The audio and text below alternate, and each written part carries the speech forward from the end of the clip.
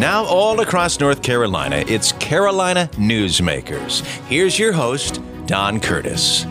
Well, welcome back to Carolina Newsmakers. We frequently have as our guest John Hood, and the reason we do that is because John has always been sort of associated with people that I guess are associated with think tanks, and so he sits around and thinks, and I've always visualized that John has a pipe and he has this sweater and with patches on it, and he sits around and reads all the time, and because he always seems to know a little bit about most everything. And it's for that reason that we always like to have him on. John Hood, though, in his real life job, the job he gets paid for, is president of the John William Pope Foundation. And anyway, with that, this wonderful introduction, we welcome John back to the program.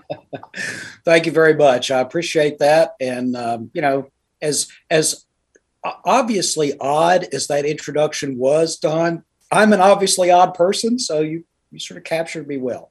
Okay, well, we'll just leave it at that. I notice you don't have your pipe with you, but anyway, that's okay. When I was a freshman at Carolina back in 1959, the first thing all the freshmen did was go up to the Sutton's drugstore and buy a pipe, and we all walked around smoking pipes. That lasted about 3 months, but I did exactly the same thing in my freshman year at Chapel Hill. I went to Sutton's drugstore and bought a pipe just to see if I would like it. I lasted a little longer. I smoked it for a year or so. And I had the smell of it, but I actually more preferred smelling somebody else smoking a pipe than smoking it myself. I think that was the case with me as well. So anyway, I don't think the students do that anymore. At least if they smoke a pipe, it probably doesn't have tobacco in it. We'll let it go at that. Okay, so John, we've got lots of things we want to talk about on the national scene, the state scene. The political season is starting. There's some issues with the election that we want to talk about. We also want to talk about some potential candidacies and how things are shaking out. But let's start because it's at the top of the news this week, and that's the fact that it's going to be a vacancy on the Supreme Court. And so President Biden is going to have his opportunity to appoint someone to the Supreme Court. How do you see that shaking out? Well, I think that the candidates that were immediately presented, and there were like three top-level picks that Biden was apparently considering, plus a number of other potential picks, including a couple of people from North Carolina. Anita Earls, who's currently on the North Carolina Supreme Court, an associate justice, was mentioned. She hasn't been on the high court in North Carolina very long. In fact, she hasn't been a judge very long, but she's a high-profile person, a high-profile court in a big state. And obviously, Cherie Beasley, who was the Chief Justice of North Carolina's Supreme Court, who is now running for U.S. Senate, she was also mentioned. But I don't think they're in the top tier of candidates. And so I actually think that Biden will make his nomination quickly. I think that nomination will be confirmed fairly quickly. As much drama as Supreme Court picks have generated in the last few years, I don't actually think this will be that dramatic. Well, I sort of get that feeling too, and I don't keep up with it as closely as you do, but that just sort of seems like that that's the way I'm reading the tea leaves as well. It would be an interesting let's say that Cherie Beasley does move up the ladder, because obviously she has a great reputation as we all know, and served as Chief Justice of the North Carolina Supreme Court. Wonder what she would do, because being on the Supreme Court obviously trumps being a candidate for Senate. I mean, you haven't been elected yet. Well, this is an important point you're making, Don. She is, of course, presumptively the nominee for the Democrats for the North Carolina Senate seat this year. But who's to say she would win? Lots of people, and we'll talk about this a little bit later in the show, but lots of people think that the 2022 election cycle will tilt at least modestly Republican. In a state like North Carolina, they could be real trouble for Cherie Beasley, even separate from who she ends up running against and how the issues develop. If she were to be offered a nomination to the U.S. Supreme Court, I gotta think she would consider that seriously. As you say, that would almost certainly she'd be confirmed, and that would be a seat on the Supreme Court. And she has the possibility of being elected to the U.S. Senate. By no means is it guaranteed. It's not even, in my opinion, right now, probable. Well, it would be an interesting dilemma for her and for the Democratic Party because everybody else is pulled out of that race. I guess people could re-enter. Yeah, I mean, because of the redistricting case, all the candidate filings were delayed. Yeah. And so no one's committed yet. I mean, if she were to be approached by the Biden folks and she said yes, there would be time for other Democrats to get into the race, should they wish to. The other news, of course, on the national scene is the fact that nothing that Biden seems to do takes very well. The economy, of course, we are seeing a lot of inflation, and that's on everybody's mind. And whether he's to blame or not, or whether he could do something about it, is aside from the point. He's going to be blamed for it, and that will be an issue. Interest rates are going to slide up. That's almost for certain. It always happens in periods of inflation. And we have all sorts of problems with supply chains and so forth. And Biden is not been able to solve any of these problems. I'm not necessarily sure he's responsible for them, but nonetheless, being whether he's responsible or not, the public is going to view that, and his ratings are still very, very low. So, what do you think he's up to, and how will he try to cope with his current image? I think that Joe Biden made just a series of colossal errors.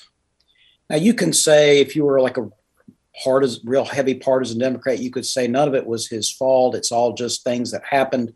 He's got a rough time of it. The system is rigged against the president. Or if you're a hardcore partisan Republican, you could say Joe Biden was always doomed to fail. He's horrible. He's a secret socialist. He's in the pay of George Soros, whatever you want to say. My view is, I've never been a big fan of Joe Biden, but he had a lot of political experience in his life. And I thought he might use a little bit more common sense after being elected president in an election where he did not run a really aggressively ideological campaign. He ran a campaign of, I'm going to give the country a breather after 4 tumultuous years. I'm unthreatening. I'm a senior statesman. I know how Washington works. I can bring people together. I can calm things down a bit. That was his appeal to the swing voter.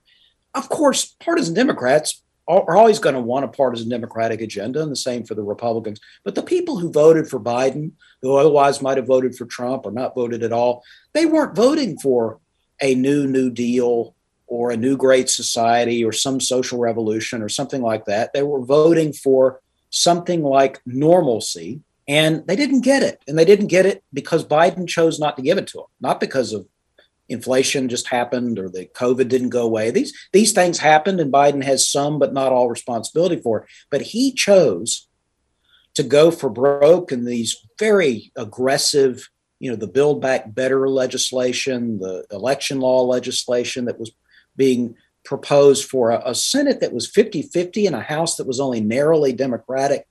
This was an agenda that really wasn't at all suited for the times, and it wasn't suited for the level of power the Democrats actually had in Washington. That was his fault. He did that. His people did that. And it has ended poorly. And then the other colossal mistake, in my opinion, was the withdrawal from Afghanistan. It was completely unnecessary, and it was bungled. And I think that people are underestimating how much the Afghanistan story had really drove Biden underwater. Lots of other things have happened. He keeps slipping. But what really broke the country's patience, the swing voters' patience with Biden, was the humiliation of seeming to run from the Taliban and surrender to a foreign foe that had not defeated us. And so I just think that was a disaster. I think he continues to make mistakes. Is it impossible for him to recover? Yes. I mean, no, it's not impossible, but it would require a lot more humility and a much more modest agenda. Now, there's some inklings of that. They are talking about finally working together with Republicans and Democrats in Congress to reform the election count legislation that was passed back in the 1880s. The sort of ambiguous process that we have if we have any kind of disputes about a presidential election, the kind of thing that Trump's supporters are trying to get Vice President Pence to exercise the power they alleged he had to essentially refuse the electoral votes of states that had, controversies and more or less put the president back in power.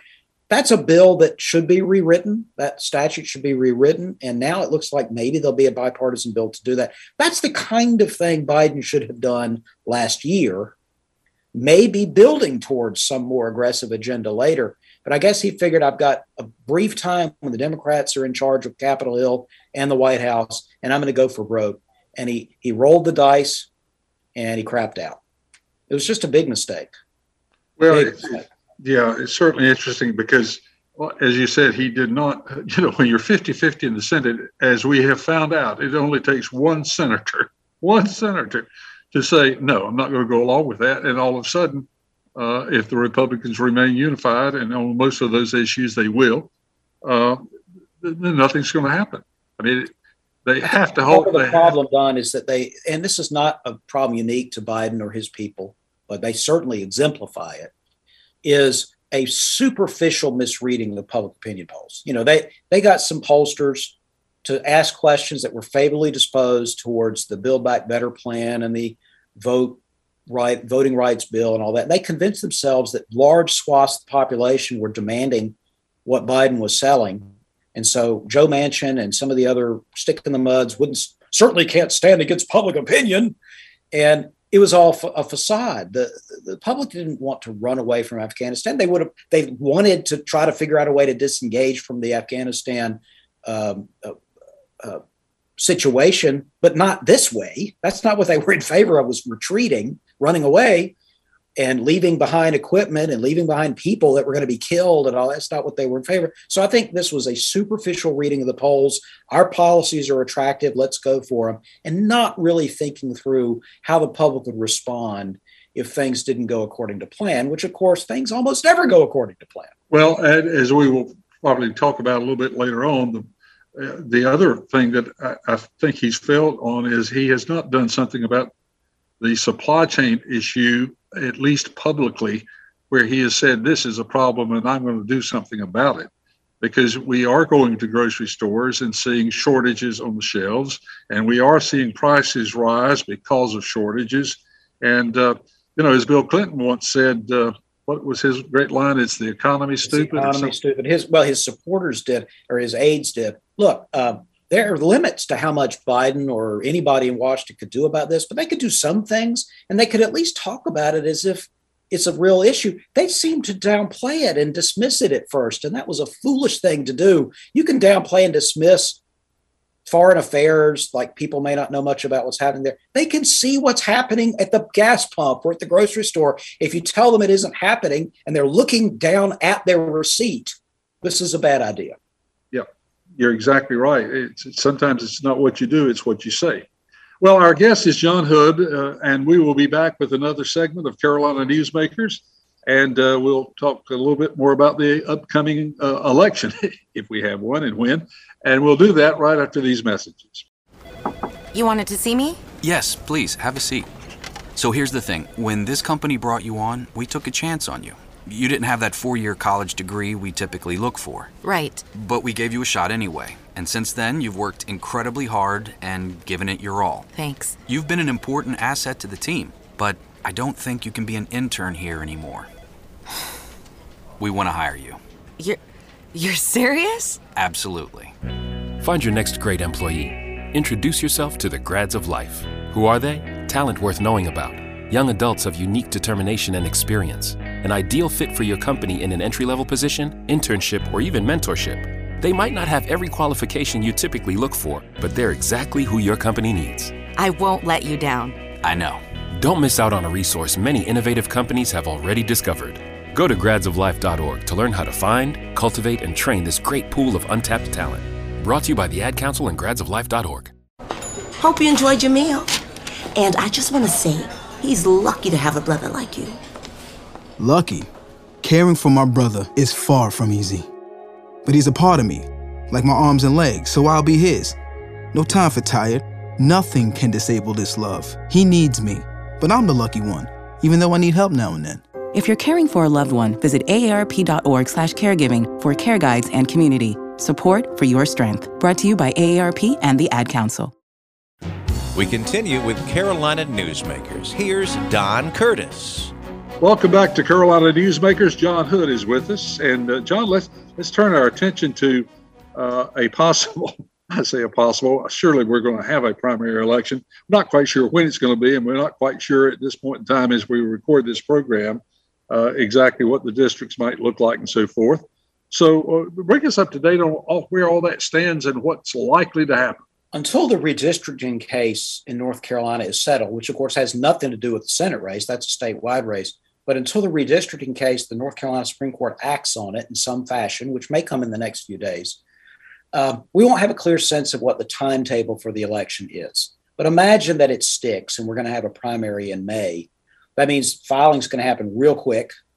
And right now, we've still got what appears to be at least 3 candidates with a real contention for the U.S. Senate nomination for the Republicans. Pat McCrory, the former mayor of Charlotte, former governor of North Carolina. Ted Budd, who's a member of Congress from the Triad area. I think he's in his 2nd or 3rd term. And then Mark Walker, who's a former member of Congress from the Triad area. There had been some thought that Mark Walker would be interested in running for a U.S. House seat.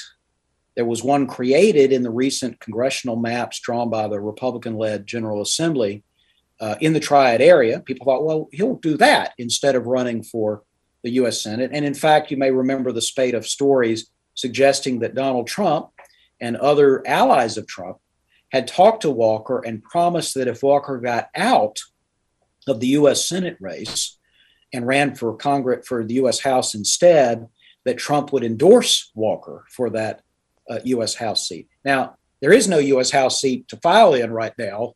We don't know exactly what the maps will look like. And there seem to be also some differences of account or opinion about this supposed deal. So just the other day, Mark Walker did clarify and sort of re-announce, I'm running for U.S. Senate, not for the U.S. House. So for now, we got to think there are at least 3 candidates. There's also Marjorie Eastman running, a businesswoman.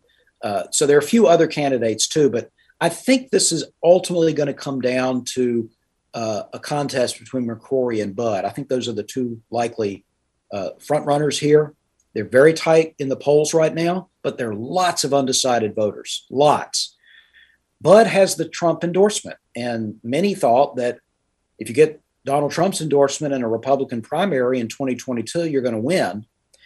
But that is not necessarily the case. For one thing, apparently lots of voters don't yet know that Ted Budd has been endorsed by Trump, even though there's been a lot of spending to try to lead voters to that conclusion.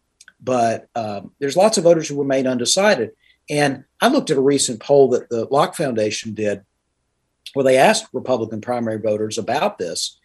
And about half of voters said that if they knew that Trump had endorsed a candidate, it would make them much more likely to vote for that candidate. Now, I actually interpreted that as kind of low. I thought that would be a higher number. So it might not be enough, actually, if the race narrows to just McCrory and Budd, for Budd to say I'm endorsed by Trump. There may be more going on than that. And in fact, Pat McCrory has been much more willing to be out and on shows and be interviewed and go to forums. There's certainly a plan right now to have some sort of televised debate that I believe that Pat McCrory has said yes to, and Mark Walker has said yes to, and Eastman has said yes to, and Budd has not yet said yes. So we'll just have to see how this Senate primary plays out. But right now, it's interesting. It's kind of a dynamic where the national actors are coming in supporting Budd, not just the Trump folks, but the Club for Growth, who is a political action committee, conservative donors and activists supporting Budd. So it's sort of a national push for Budd, but within the state, Pat McCrory's still having a lot of support. We'll just have to see how that plays out. Well, he wasn't an unpopular governor. I mean, he didn't leave with a bad taste in people's mouths. No, he was narrowly defeated in 2016 narrowly defeated, by Roy Cooper, who in 2016 came across as a sort of center-left, moderate sort of candidate. So, McCrory was hardly a politician with no future and retains a lot of support. But not everybody supports him, of course. That's why Bud has a chance. So we'll just have to see how it goes. What's interesting is how little people have been focused on the issues. Bud and his folks try to make it all about Trump or no Trump. McCrory's trying to get people to focus on some of the issues of the race. How do they disagree about, federal spending and other kinds of priorities? So as the issues become more to the fore, what's the real disagreement between these individuals? I think that will help us better get a handle on who's likely to win. John, we're recording this program on Thursday for playback on Saturday and Sunday. So something could have happened on Friday that makes this question seem silly. But do you think there's a possibility that the court is going to come back and change the congressional districts in any shape, form, or another? Yes, I think that if I had to bet, as we're speaking right now, I think that the North Carolina Supreme Court will find problems with the congressional and perhaps the legislative maps that the legislature drew. I think that they will do so, arguing that they are extreme partisan gerrymanders that violate the Constitution, though there really isn't any standard for determining what an extreme partisan gerrymander is. And the claims they're making about the Constitution, in my mind, are unfounded. I mean, I'm all in favor of reforming redistricting. I've been trying to do it for decades. I think we should do it the right way, which is to amend the Constitution to put some criteria in and change the process and make it better. I'm all in favor of doing that. I just don't think the North Carolina Supreme Court should be able to invent such a process and invent such new standards out of whole cloth, which is what they're apparently going to do. Now, the scope of what the Supreme Court is going to do is entirely unclear to me. They may insist on some fairly modest changes in the maps and let the legislature redraw them, and that'd be the end of it. Or they could hire their own special master, their own expert, and draw the maps themselves and argue the legislature shouldn't even have another bite at the apple, or something in between. I was struck by the Attorney General, Josh Stein, and Governor Roy Cooper. They intervened and submitted a brief and suggested that the Supreme Court ought to adopt a standard that is kind of like the standard we have for population. When you draw legislative seats in North Carolina, you have to have roughly the same population in each district. It can't vary by more than about 5% up or down from the average size. And for a congressional seat, it has to be almost exactly the same number of people, down to the person. Their argument is you should do something like that with computer algorithms. If you took a map, a set of data, and you ran 1 million times, and you compared it against a map that the legislature draws, you should strike the map down if it lies outside plus or minus 5% the sort of median outcome from your computer algorithm. This sounds a little convoluted. It's not as crazy as it sounds, but it is certainly not something that a Supreme Court could just conjure up.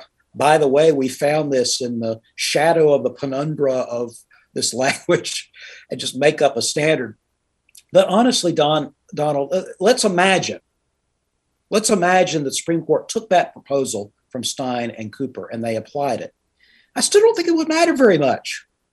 It might mean instead of let's say a 10 Republican, 4 Democrat likely outcome for Congress, you might have a 9-5.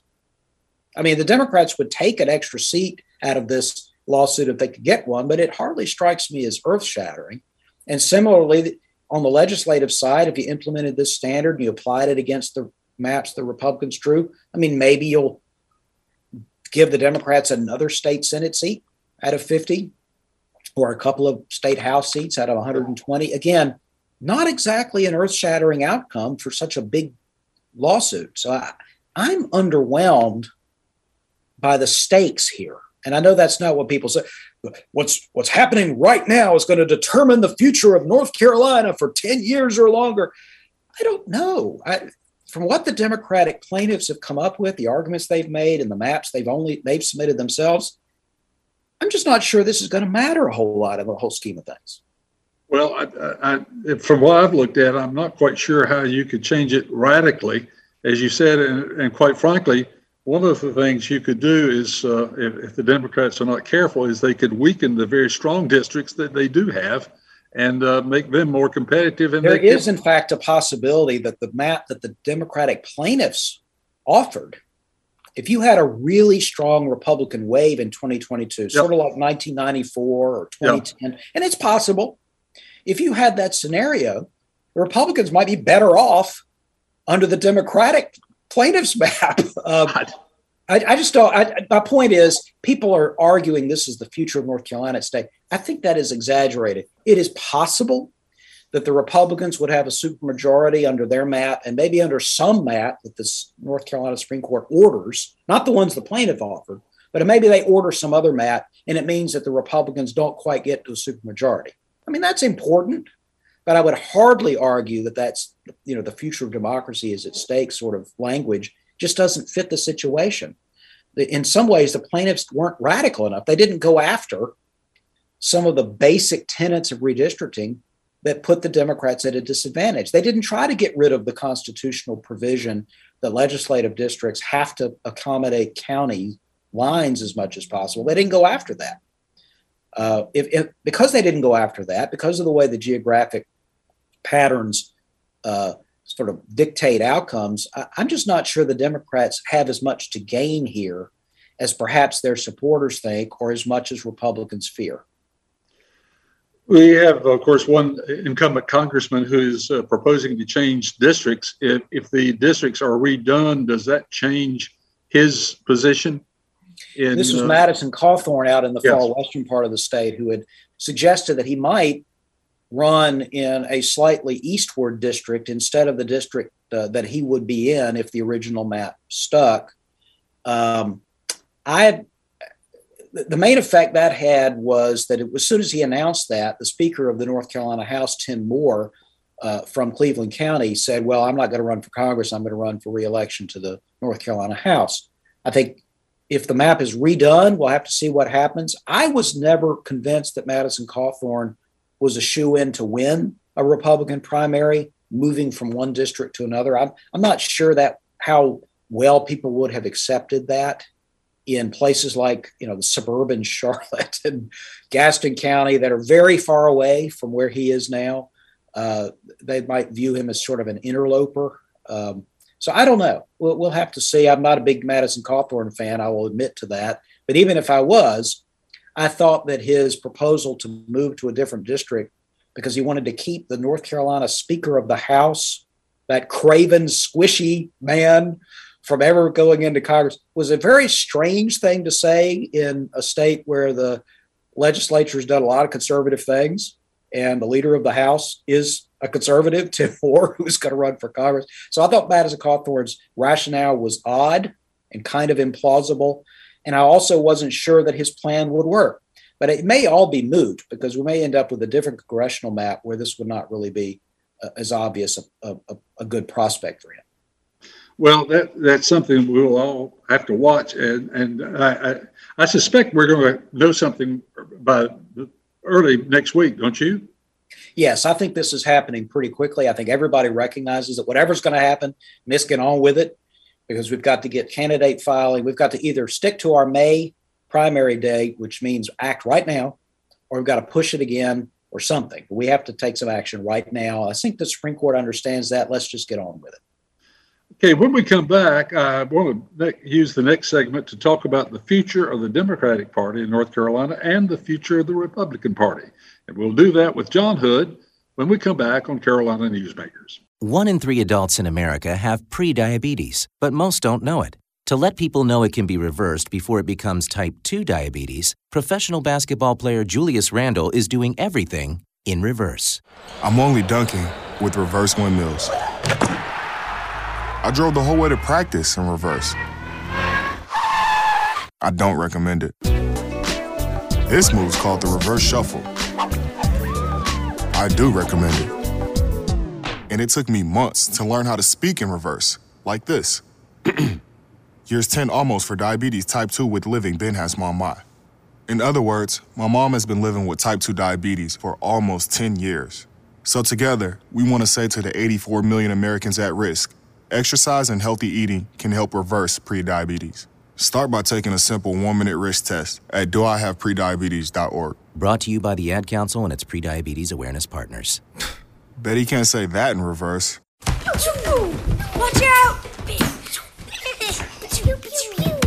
You got me! The galaxy is safe once again.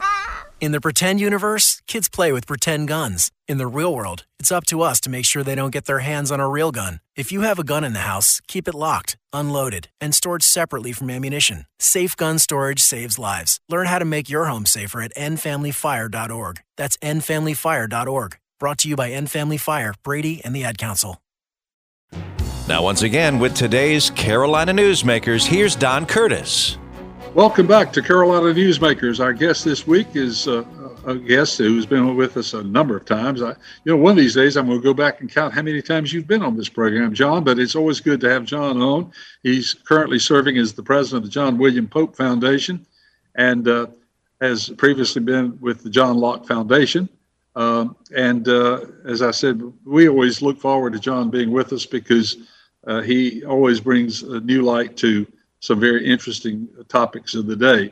John is also the author of a number of books, so we usually ask him what book he is now working on, because you're almost always working on a new book. So.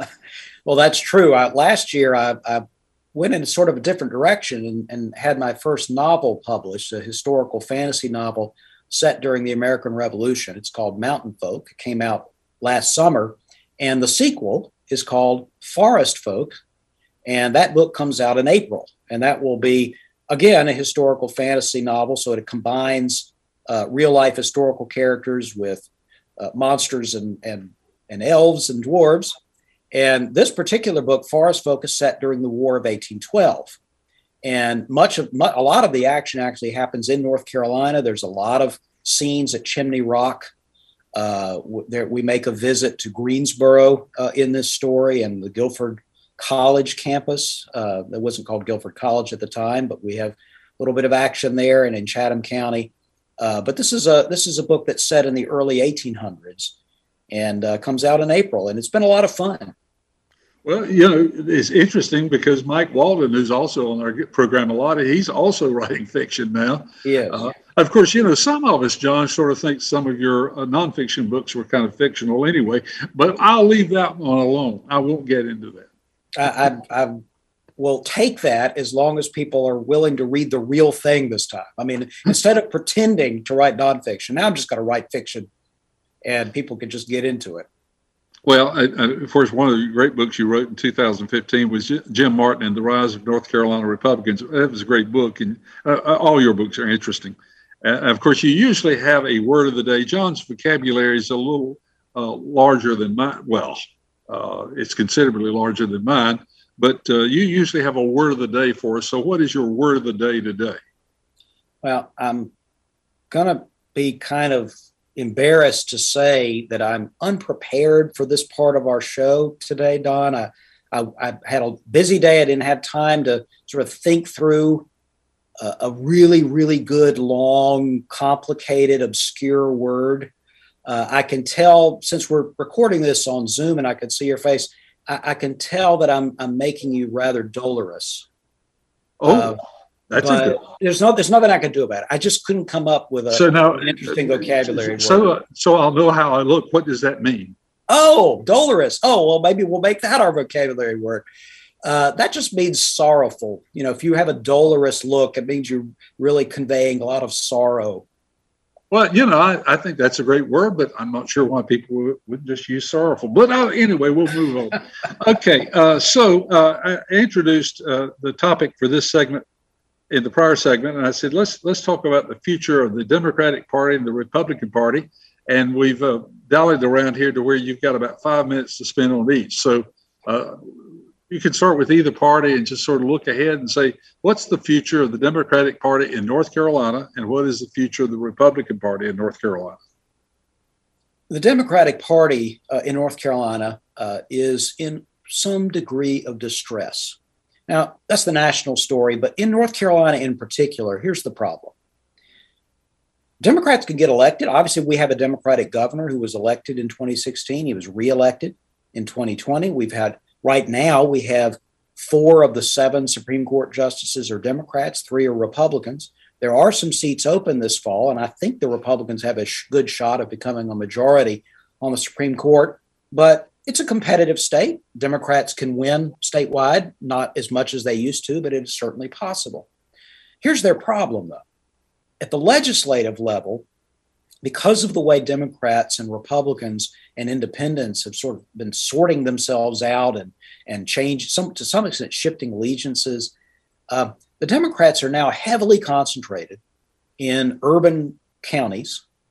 The kind of rural support the Democrats had for a long time, except in a few areas where African-American voters make up a significant share of the counties. But in most rural areas, Democrats just aren't competitive anymore. So we get down to the suburbs. We get down to places like a Cabarrus County or Gaston County or Johnston County or Alamance County, Guilford and parts of Guilford and Forsyth counties, where it's a suburban area. It's not the center of town, and it's not a farm. It's not a small town. It's somewhere in between. And the problem there for Democrats is that they're having a lot of trouble being competitive in those races for legislature, even when they have pretty good years. I mean, they win some of them when they have a good year, and they lose some of them. In a bad year, they lose almost all of them. And so Democrats in North Carolina, while they want to elect another governor, they want to elect other statewide officials, they want to elect a U.S. senator, they'd like to have another seat or 2 in Congress. But for them, by far the most important institution that they controlled for 100 years and no longer do is the General Assembly, the legislature. It's where the bulk of power is in state government. We have, just like at the federal level, we have 3 branches of government: legislative, executive, and judicial. But in North Carolina politics, in North Carolina government, these 3 branches, while separate, are not really equal in power. The legislature simply has a lot more authority. And the fact that the Republicans have been in charge for 10 years still drives Democrats to distraction. The idea they might be in charge for another 10 years makes them dolorous, to use a term. And it's become obvious that they haven't figured out what to do. Now, I think what they should do is figure out a way to recapture the center. Because the Republicans have the right, they have conservative voters, used to be conservative Democrats, but nothing really anymore there. But the Republicans have also captured a lot of centrist voters on economic questions in North Carolina. The Republicans cut taxes, reduced regulations, streamlined state government, made some changes in funding and so forth. And the Democrats said it would be a disaster and nobody would want to live here anymore, and we wouldn't be a leader of the South. And it wasn't a disaster. People are moving here every year. You can see that. Our economy's doing pretty well. And so the Democratic narrative that North Carolina was great, much better than the rest of the South because it was run more by Democrats, and now that the Republicans in charge, North Carolina is going to sink like a stone. It just didn't work. It's not true. It didn't happen. And so their narrative is all messed up. They've got to figure out a way to get back in power in the legislature, in their minds, or else they will be on the outside looking in. And I just don't think they've figured it out. I think that their base will not allow them to embrace some of the policies that would put them into a position to win suburban districts and therefore win the legislature again. So I think in North Carolina, that's the Democratic problem or / the Republican opportunity. Now, on the Republican side in North Carolina, they have the flip side issue, which is they have cracked the nut when it comes to the legislature. It's not simply about gerrymandering. I mean, gerrymandering is a problem, and I'm in favor of reforming it. But even if you didn't have gerrymandering, Republicans would have an edge in the General Assembly. And it's because they have captured not just the rural areas that used to be competitive or even lean Democratic, but they win more than their fair share of elections in the metro areas by winning those suburban voters. And they've got a mission. They've got some issues that will help them do that even more. Crime is a big issue. Democrats have horribly mishandled the criminal justice issue to their disadvantage. And right now, education has become a Republican issue. Republicans want kids to be able to go to school, and they want them to be able to go to school and learn basic subjects and not be indoctrinated. And those two issues are working very well for the Republicans, and Democrats who think otherwise are not plugged into reality. Now, the Democrats have some other issues that are good for them. I'm just saying those two issues are great for Republicans. They happen to be at the top of the list of what Republicans are concerned, or what voters are concerned about right now. But here's the problem for Republicans. First of all, they have only elected one Republican governor, one Republican governor for 4 years since 1992.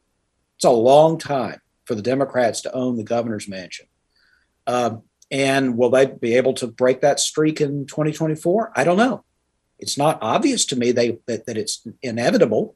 The Democrats are still competitive on that seat. And related to that, in my opinion, again, people may disagree with me, but here's my take on it. They still have the Trump problem, which is that some of Donald Trump's policies that were enacted during his administration were successful and popular, but he is not popular. He has never really been popular.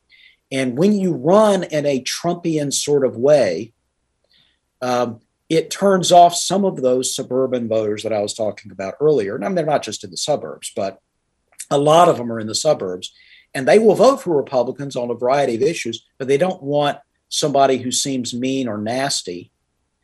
And so the Republicans have to figure out a way to hold the voters they have and add to that for governor. And I think that speaks to someone running for governor who sounds like a calm, reasoned, trustworthy person to put in charge of the executive branch. That's what Roy Cooper sounded like. Years ago, it's what Mike Easley sounded like. It's certainly what Jim Hunt sounded like. Republicans have not always run candidates who sounded like that. And they're going to need to come up with a candidate to do that. So that's their challenge. I think they have a very good shot of winning the U.S. Senate seat, which of course would be holding it since it's Richard Burr's seat that he's retiring from. They have a very good shot of winning it in 2022. They have a good shot of building their legislative majorities. They have a shot of doing well in some county races in 2022, maybe winning back some sheriff seats and county commission seats and things like that. So they have a lot of things going for them right now because of Democratic mistakes in Washington and because of good governance by Republicans in Raleigh. But they've got to crack their own nut, which is getting the governor's office back so that they can enact some of the policies that they want to enact without them being vetoed. And then those policies be carried out in a way that the Republican legislature would like. Well, obviously, North Carolina is growing. It's a growth state. We have one announcement after another about big, high-paying jobs coming in. But most of those people who are coming in are going to be very similar to the ones who are already here. They come in sort of tainted purple to begin with, so they sort of join. At least that's my take. They sort of join the crowd, and some may be Democrats and some may be Republicans, but most of them are going to be somewhere in the middle of the road. Yeah, enough of them are that I don't think that in-migration is going to change the situation in the short run. Years ago, back in the 60s, 70s, 80s, into in the late 90s, in-migration was a pro-Republican trend in North Carolina. As people moved here, they were more likely to be Republican than the natives were.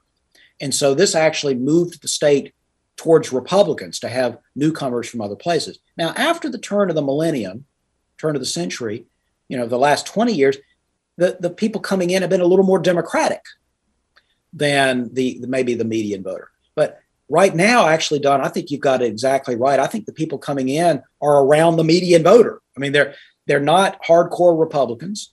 They're not just progressive left. There's all sorts of different kinds of vote. There are young people moving here who are going to be reliably Democratic voters.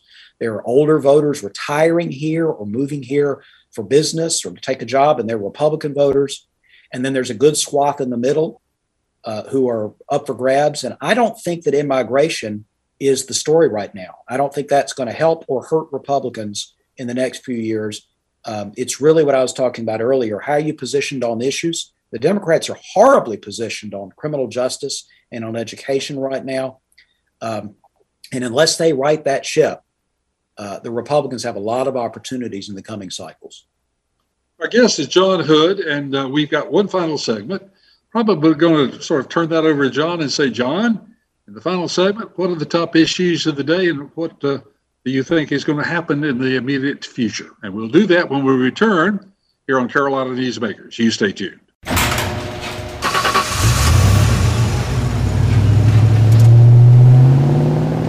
I spend a lot of time in the garage, but even more time in the rain, sleet, and mud. In '95, I helped tow your moving trailer. In '05, I helped you get out of a ditch. Yeah, I know I'm a bit rusty, and sadly in '09, it was sparks from me, your handy chains, dragging behind your truck that accidentally started a wildfire. Sparks from dragging chains can start a wildfire. Spark a change, not a wildfire. Visit SmokeyBear.com. Brought to you by the U.S. Forest Service, your state forester, and the Ad Council. Only you can prevent wildfires.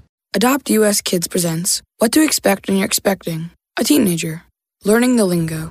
GOAT, G-O-A-T, acronym, stands for Greatest of All Time. As in, spaghetti sandwiches for dinner? They're my fave. Dad, you're the GOAT. You don't have to speak teen to be a perfect parent. Thousands of teens in foster care will love you just the same. Visit adoptuskids.org. Brought to you by the U.S. Department of Health and Human Services, Adopt U.S. Kids, and the Ad Council. Carolina Newsmakers continues, and once again, here's Don Curtis. We're back on Carolina Newsmakers.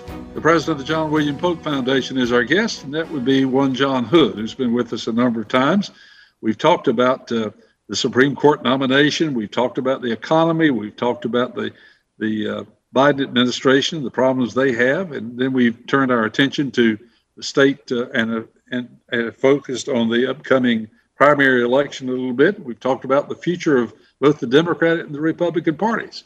So, John, in this final segment, let's talk about some issues and let's just say there's 4 big issues that you're watching today. How about giving us a list of those issues, and if there's 4 or 5, and some comments on where we think we should be focusing our attention during the next month or so? Well, we've talked about criminal justice, about the crime problem. Crime is gone up. At least violent crime has gone up in North Carolina in the last couple of years and in much of the country.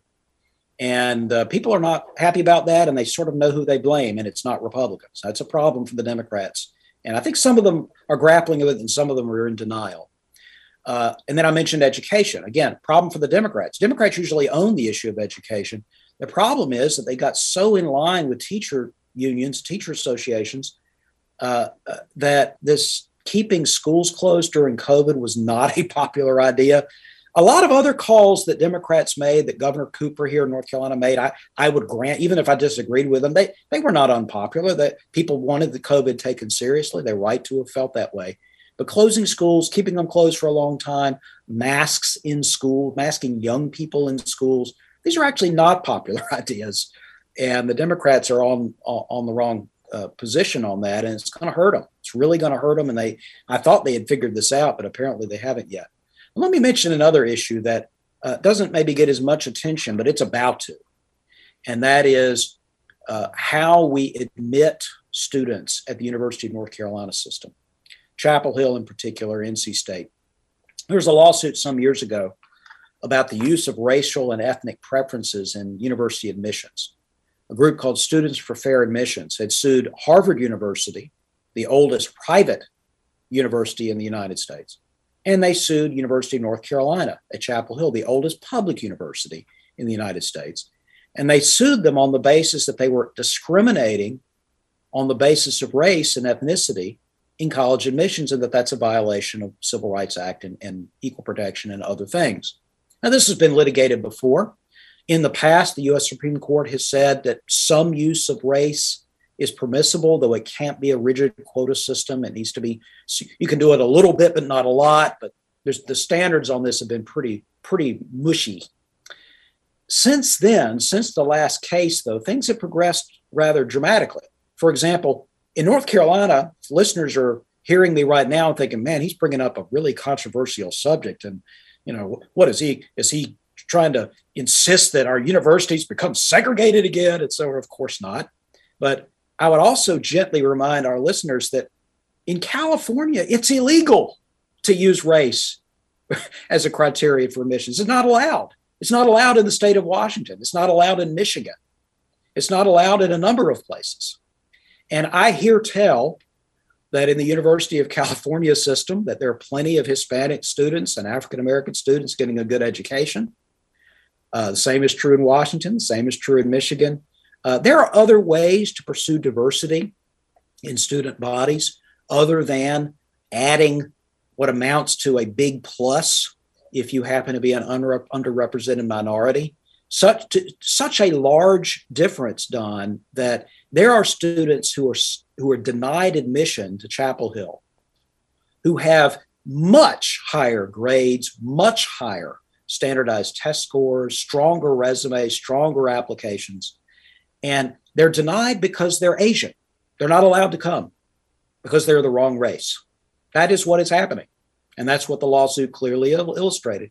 And that is an unpopular position. It is an indefensible position. And as I said earlier, while some may hear that and say, boy, that sounds kind of controversial to get rid of racial preferences, it's really not as controversial. It's only controversial among people like who work in the university and political activists. The general public doesn't favor these things. And this was gotten rid of in places like California years ago. We just had statewide referenda in California and Washington, both blue states, where the attempt was made to reinstate racial preferences in university admissions. And the voters of those blue states said no, they don't want it. And so North Carolina, either through legislative action or through the court case going to the Supreme Court, this is probably, Don, going to go away. In the next year, it's going to become illegal. And I just hope that UNC officials and everybody else is starting to think through how they're going to react to that and implement a new policy, because that's coming. And so my point is that front page news right now? No, it will be front page news in a few months. And I just want people to be prepared for that. The other thing I'll bring up real quick is North Carolina's infrastructure. During COVID, I commuted to my office. After just a few weeks, I started going back to my office. And boy, it was a dream. There was almost no one on the highway. I didn't speed much, but I did have a very comfortable drive to and from work. That has now changed back into congestion again. Not as bad as it was before COVID, because some people are still telecommuting. But we got a problem. We got a problem in two ways. We got a problem because we have still not kept up with some of the traffic demands in our urban areas in particular. We've got to figure out ways to build more and better and wider interstate quality roads to handle the traffic load. We just have to do that. We also have crumbling infrastructure that needs to be fixed. Now, North Carolina is not the worst state in the country or anything. We're sort of better than average when it comes to infrastructure, but we've got to make the right decisions here. And the other problem we have, and this has gotten some attention lately, is highway fatalities spiked significantly last year. Many more people killed on the highway. It's not primarily because of like bad pavement or congestion. It's because of rampant speeding. So I was kidding a little bit earlier. I don't speed very much. I'm talking about people who treat our North Carolina highways like they are racetracks. I bet you've seen this. I see this now almost every day. Somebody driving 20 miles or more above the speed limit and flitting in and out between cars. And the result of that is we've had significant increases in highway fatalities. So I think the legislature, I think the governor need to work on the short-term problem of reinstating enforcement and norms about traffic and reducing our traffic fatalities, because that we've got to take that seriously. And then we've got to think through how we're going to fund infrastructure over time as cars get more efficient, so you collect less gas tax per mile than you did before. Or maybe even people buy more and more electric cars, and so you don't collect gas tax at all. We've got to figure out how we're going to fund highways. We've got to convince people that one way or the other, they have to pay for it. And they could either pay higher taxes, or they could pay a toll, or they could pay a fee, or they could do something. But somehow these roads have to be paid for in a rational way. So that's a big issue that's going to take a while to figure out. But in the immediate term on transportation, Don, just like we've seen a spike in opioid or addiction deaths, probably related to COVID, we've also seen a spike in highway fatalities as people got used to driving sort of vacant roads and treating them as racetracks. And then as the traffic has come back in, those drivers are still doing it. I also just think even crime reflects the fact that the COVID experience of people being trapped in their homes and maybe losing a job or losing an educational opportunity or just feeling trapped has resulted in problematic behavior. It has increased rowdy behavior, road rage, fights. So these are issues that I think people are, these transportation related issues are things people are really thinking about. And then I think they better be concerned with the university admissions question, because I think it's going to blow up pretty big in the next few months. What about the employment gap? All of a sudden, as we have said time and time before on this program with other guests, everywhere you look, you see we're hiring. And I know in my own company, we've got a large number of openings, and they're good jobs. We can't fill them. And most people are saying the same thing. And here we are bringing in a lot of new industry, high-paying jobs. What are we going to do about that? Because we don't seem to have enough people to fill the jobs that are open, and yet we're bringing in more and more, especially high-paying jobs in the Greensboro area with the air manufacturer. Yeah, and they've got a aircraft plant and a Toyota battery plant going in. And Charlotte's growing, and Raleigh-Durham's growing. So what are we going to do about that? Well, it's not necessarily the case that we don't have enough people to fill these jobs, but they are not filling the jobs. They're not coming out into the workforce and competing for and receiving these jobs. Now, some of them are underqualified and they need to be retrained, or they don't have the right certification. I think we need to make it easier for people to become certified or not even require certification to take certain jobs. And I think we need to work some more on connecting people to training opportunities. Some of it is because we did have an epidemic of opioid and other kinds of drug abuse. There are people who know that they couldn't pass drug tests. There are also people who simply don't feel very much incentive to come into the labor market. Yes, wages will have to go up to draw some of them in, but even higher wages for some of them that just don't find it as attractive as they used to. They may have been close to retirement. COVID hit. They decided, I'm just going to go ahead and call it. I was going to work for 2 more years or 5 more years, but I'm just going to go ahead and retire. And now they're not inclined to come back into the workforce. We also have young people who decided to delay their entry to the workforce and sort of relax a little bit more. It's a complicated problem. I've tried to figure out the causal factors, Don, and I think if anybody tells you they know exactly why we have so many people on the sidelines of the labor market, I think that they are exaggerating their knowledge.